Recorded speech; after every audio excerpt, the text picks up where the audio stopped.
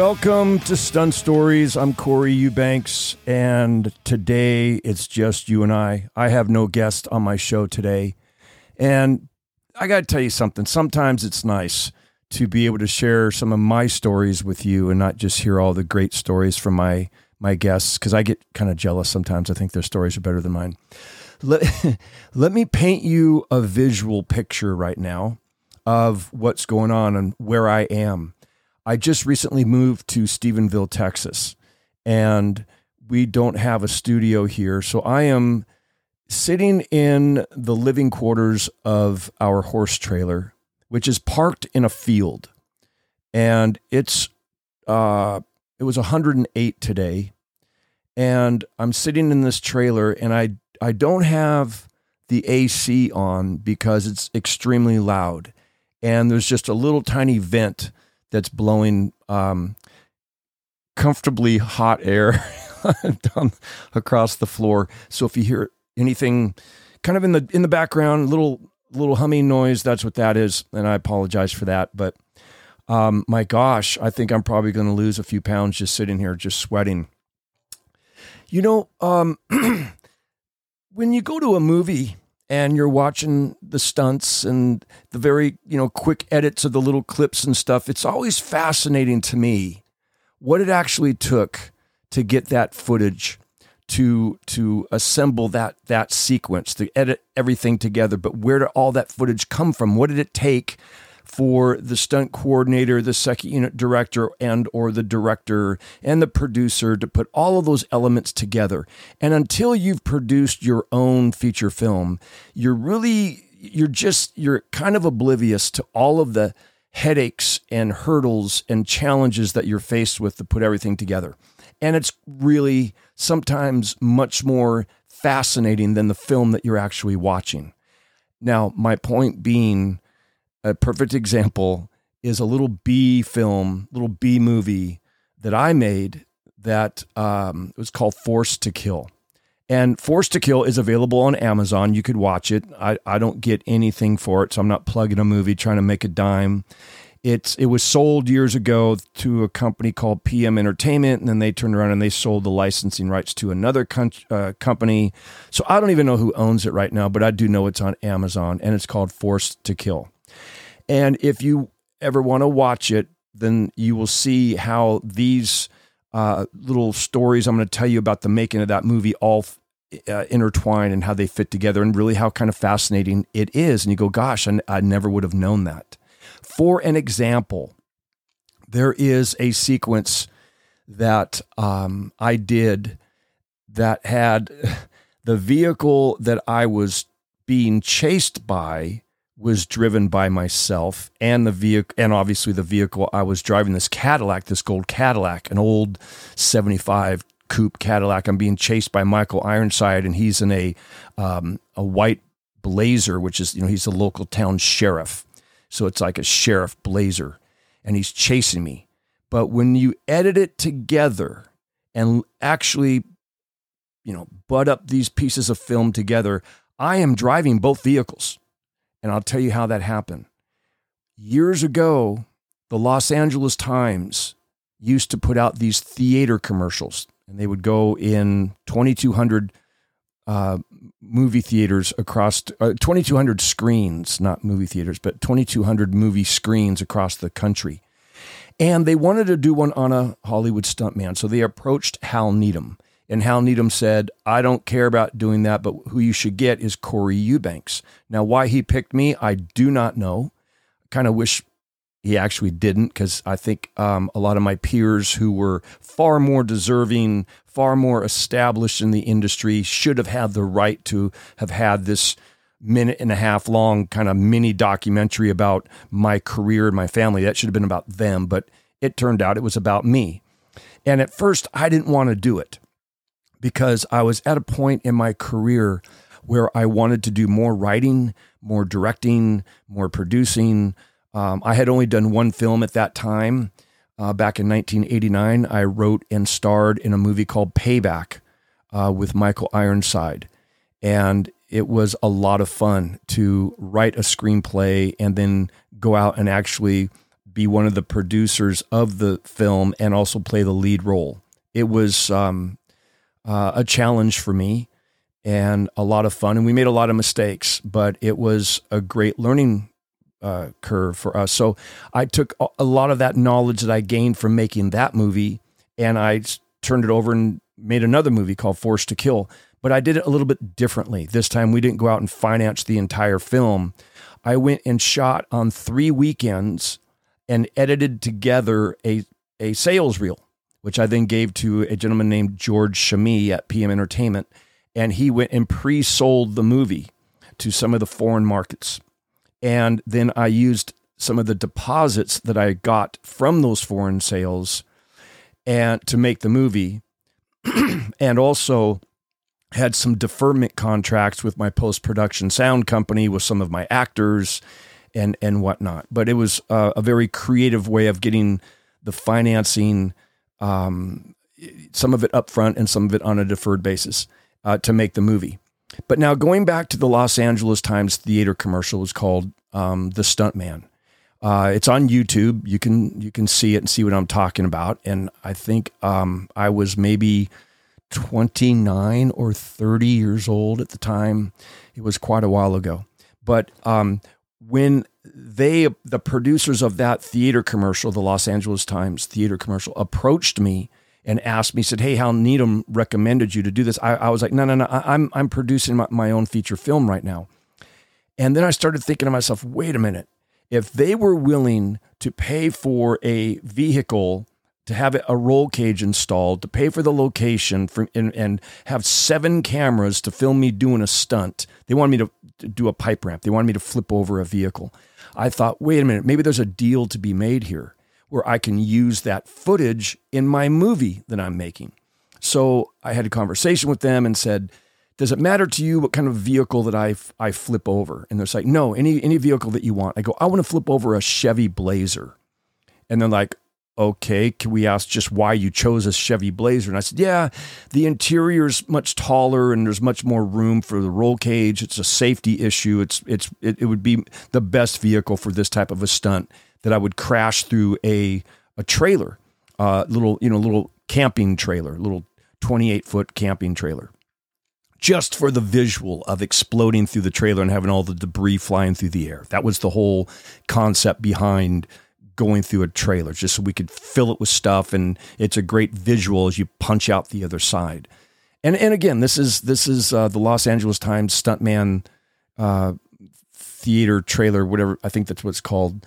It's on YouTube. You can see it and see what I'm talking about. But they had 7 cameras, which I didn't have to pay for. The location I didn't have to pay for. The vehicle, the roll cage, the crew, none of that. And so after doing that stunt, they gave me a copy of the negative back then we were shooting 35 millimeter film stock. Oh, and also how cheap I was back then. I was buying my film from a company called the Film Stock Exchange. So what that means is if a show was shooting on 35 millimeter and they had like 1,000-foot roll of film and they used up 860 feet of it, the remainder of it they would sell back to this Film Stock Exchange, who would then make it available for people to come in and buy it for like half the cost.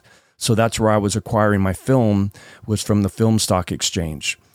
There was a lot to go into making this movie called Forced to Kill, which is on Amazon. So we got that footage. So now it comes time to make Forced to Kill. And I go and I have my co-producing buddy, Tommy Sarmento, go out and find an identical Blazer. We paint it white, put the same exact sheriff decals all over it. And now we've got Michael Ironside driving it in our movie. And we went and shot some of the chase sequence at the old Dukes of Hazzard set, which was out in Valencia. And that was a lot of fun for me because I was reminiscing back about when I started working on Dukes of Hazzard and how I was just a new kid on the block and didn't know anything. And now here I am starring and producing my own feature film and shooting on the location where I learned, how to drive the General Lee. And we did this crash sequence right in front of the boar's nest. Actually, I throw a 180 as I'm being chased by Michael Ironside. The last couple frames before the vehicle crashes through the camping trailer, that's me driving the Blazer while I'm chasing me in the gold coupe Cadillac with this girl that's with me, Carrie Whitman, I believe her name was, this actress, sweetheart, but I think her name was Carrie Whitman. But so yeah, editorially, you cut in between the two, the Blazer's chasing the Cadillac, but I'm driving both. That's movie magic. And I throw this 180 in front of the boar's nest to come to a stop because I had shot Michael Ironside. We got up alongside each other side by side and I shot him. And that's when we cut to the footage of the LA Times where I'm smashing through the camping trailer. And then it tumbles and comes to a rest on its wheels. Then I get out of the Cadillac and I approach Michael Ironside, who then busts the window, the side window with this .357 revolver and starts shooting at me. So I drop to my belly in the dirt and I start firing back and shooting him through the door. And then I take my aim to the gas tank and shoot the gas tank to explode the vehicle. And which again, that can never happen. If you shoot a gas tank with a bullet, it just goes in and makes a hole. But we've been educated through the movies that it explodes. So that's what I went with.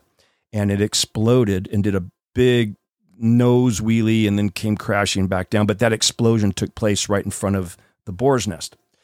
In that same sequence, just prior to that, this is funny because I just now remembered this.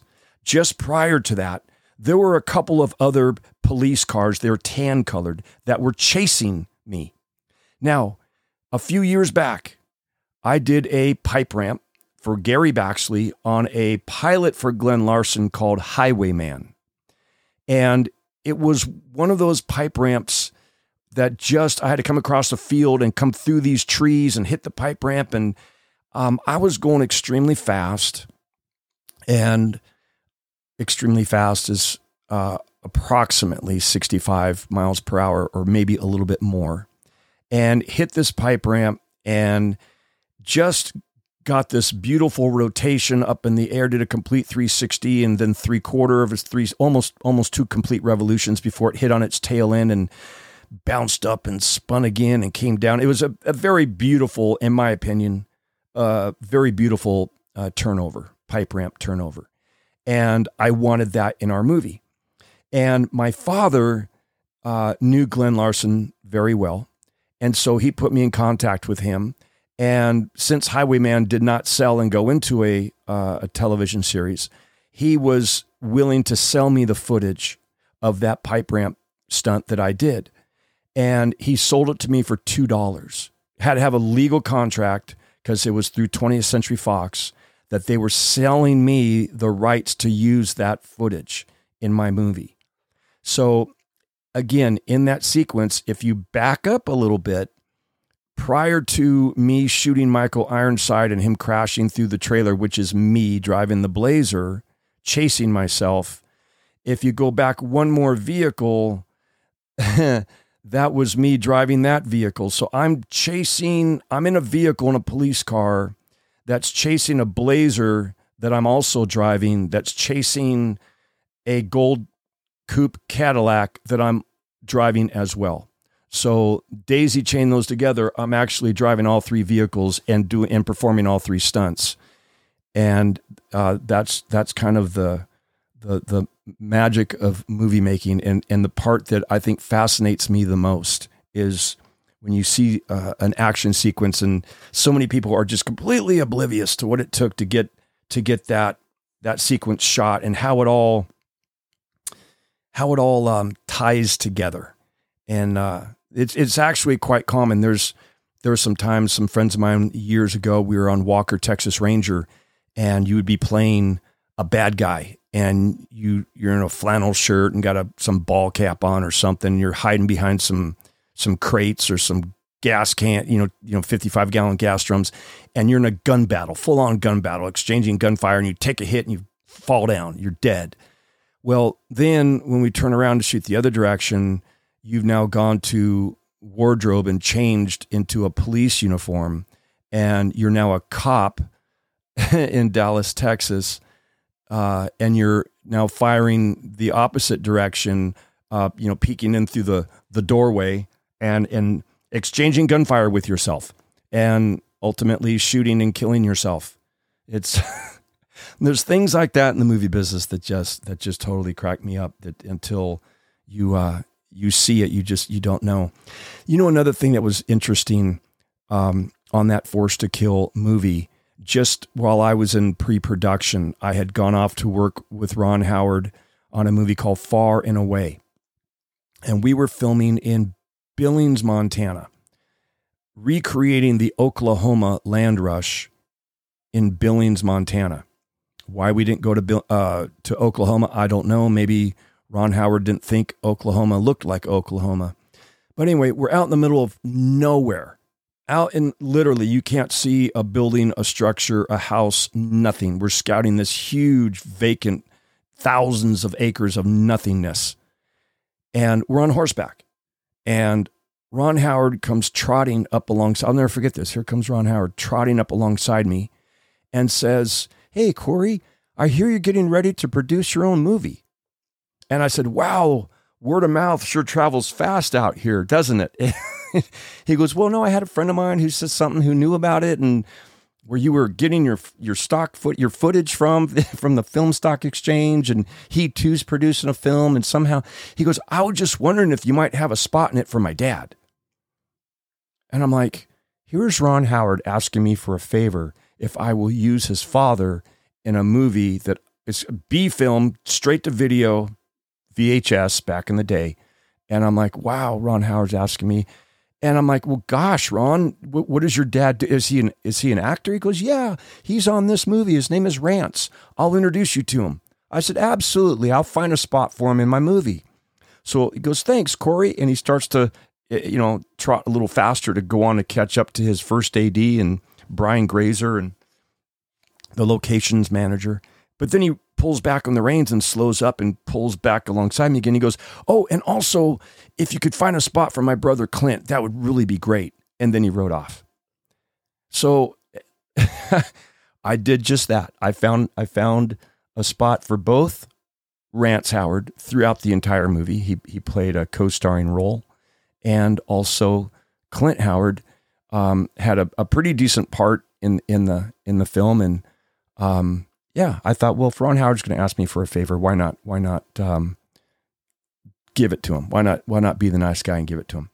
Anyway, listen, I just wanted to share that with you, that story about Forced to Kill, and because it's kind of funny if you get a chance to watch it. And if you are a Dukes of Hazzard fan, you will recognize some of the roads that we filmed on while I'm power sliding that Cadillac around the corners and through the curves. It's same exact roads we filmed the television series, The Dukes of Hazzard, and you will notice the barn that's out there. You will also see, as I mentioned, the boar's nest that I throw the 180 in front of, and a couple other crashes that we did. I bump and bang with a police car and send it off into a ditch, into a tree that actually is the same tree I had crashed into years ago in a Enos police car. The Roscoe and Enos police cars. It was the Enos police car. I had done a pretty high-speed crash into a tree when I was trying to make a name for myself. But it'd be a lot of fun for you to look and see. And also in that movie, did Tommy play a part? No, he played a part. Tommy Sormento. He was the mechanic on the Dukes of Hazzard. I had him in Payback. What did Tommy do on Forced to Kill? I can't remember. I'll have to watch the movie again because I know he did play a part in there somewhere. Anyway, listen, thank you so much for listening to Stunt Stories, and I will tell you another stunt story this next week. Might have a guest on. I've got a couple people in mind I'm going to reach out to, but if not, it'll just be you and I again. All right, talk to you later.